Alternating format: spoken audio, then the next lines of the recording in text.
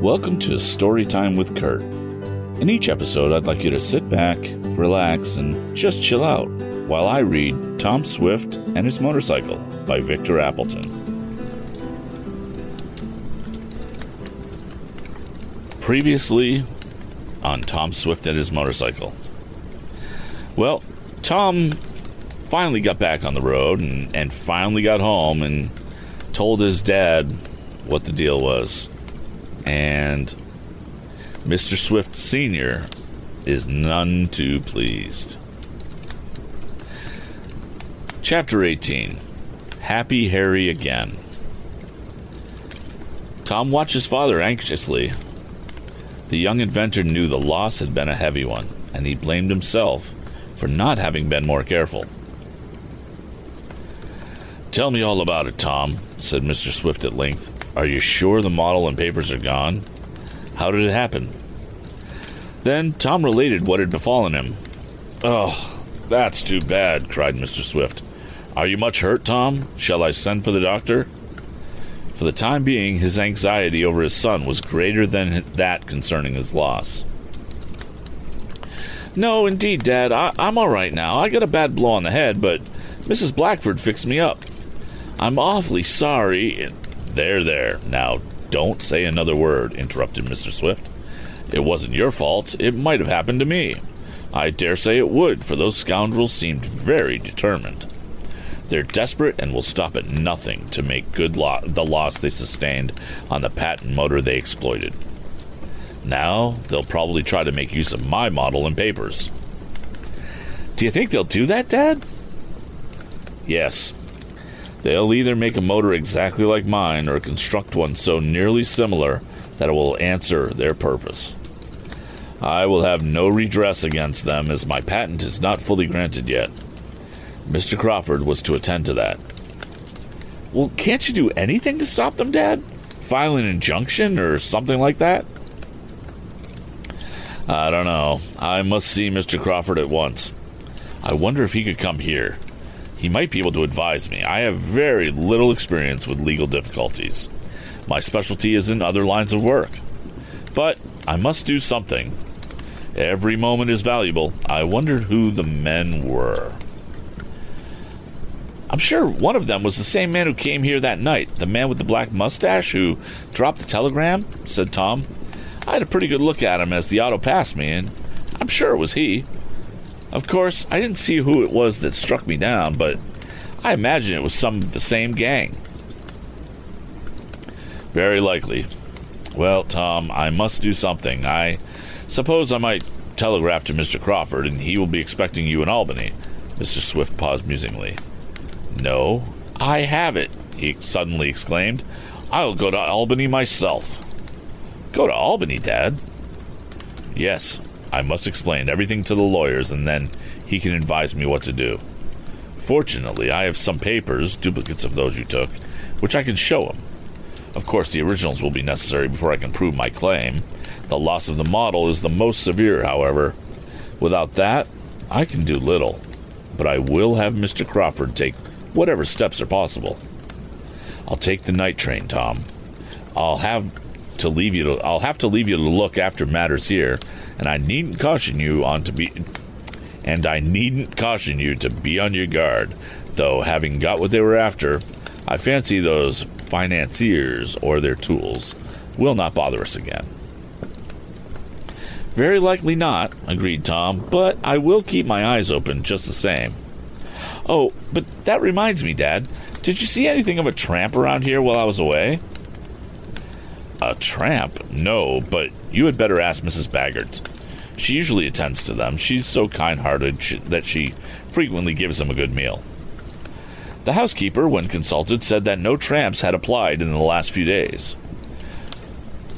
"Why did you ask that, Tom?" inquired his father.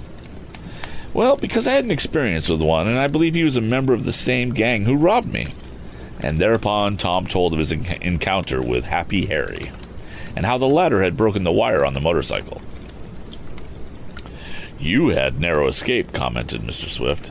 "If I had known the dangers involved, I never would have sent you to Albany with the model." "Well, I didn't take it there after all, said Tom with a grim smile, for he could appreciate a joke.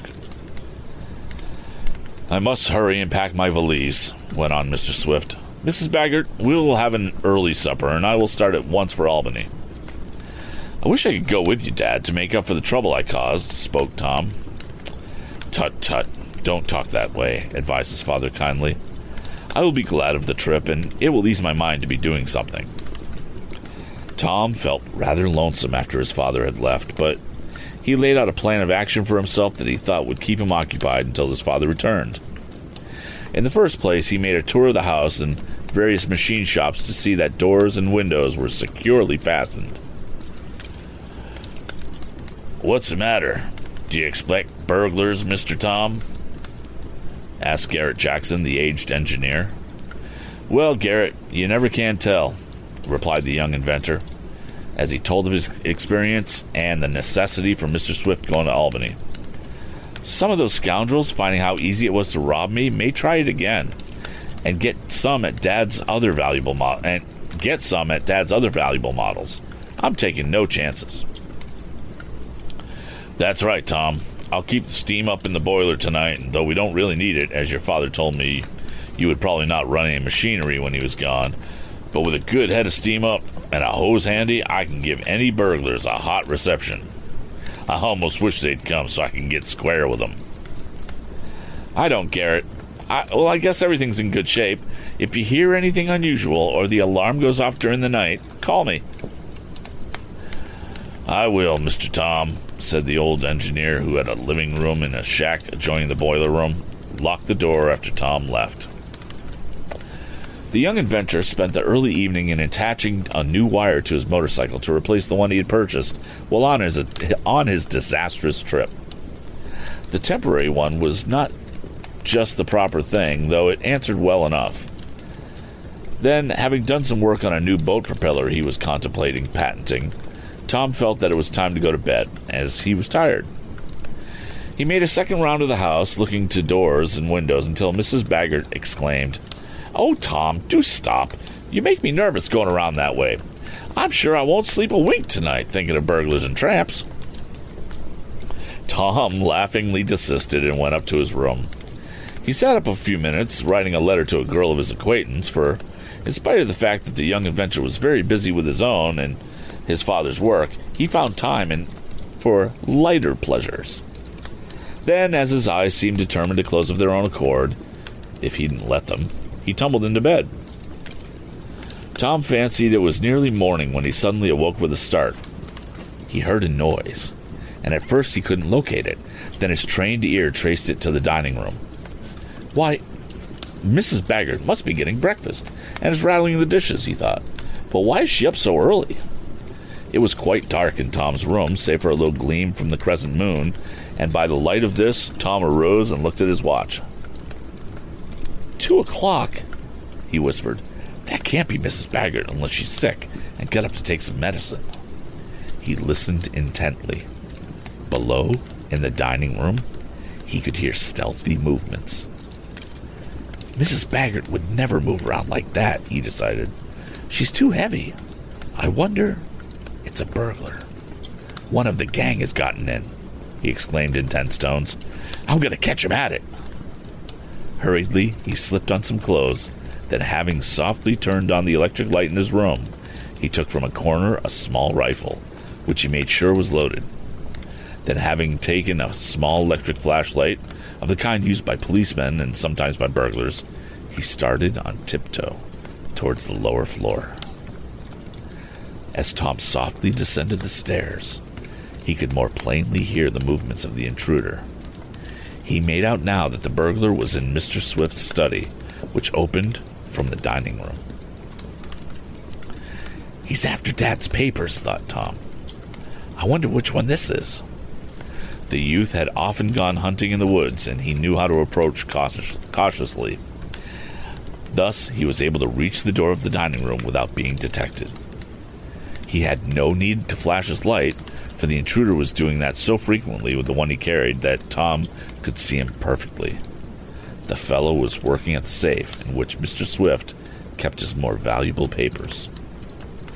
Softly, Very softly, Tom brought his rifle to bear on the back of the thief. Then, holding the weapon with one hand, for it was very light, Tom extended the electric flash so that the glare would be thrown on the murderer. The murderer, oh my God, I just completely ruined that. Thrown on the intruder and would leave his own person in the black shadows. Pressing the spring, which caused the lantern to throw out a powerful glow, Tom focused the rays on the kneeling man. "That'll be about all," the youth exclaimed in as steady a voice as he could manage. The burglar turned like a flash, and Tom had a glimpse of his face. It was the tramp, Happy Harry, whom he had encountered on the lonely road. End of chapter 18.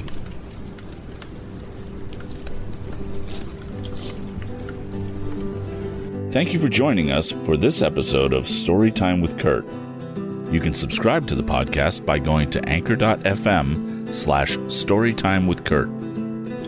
If you want to stay up to date with all recordings moving forward, you can catch the live recording each Sunday, Tuesday, and Thursday evening over at twitch.tv/Kurtstable. That's KURTSTABLE. Or follow me on Twitter at VO by Kurt. If you have suggestions for future books, you can go ahead and send me an email at kurt@storytimewithkurt.com. See you next time.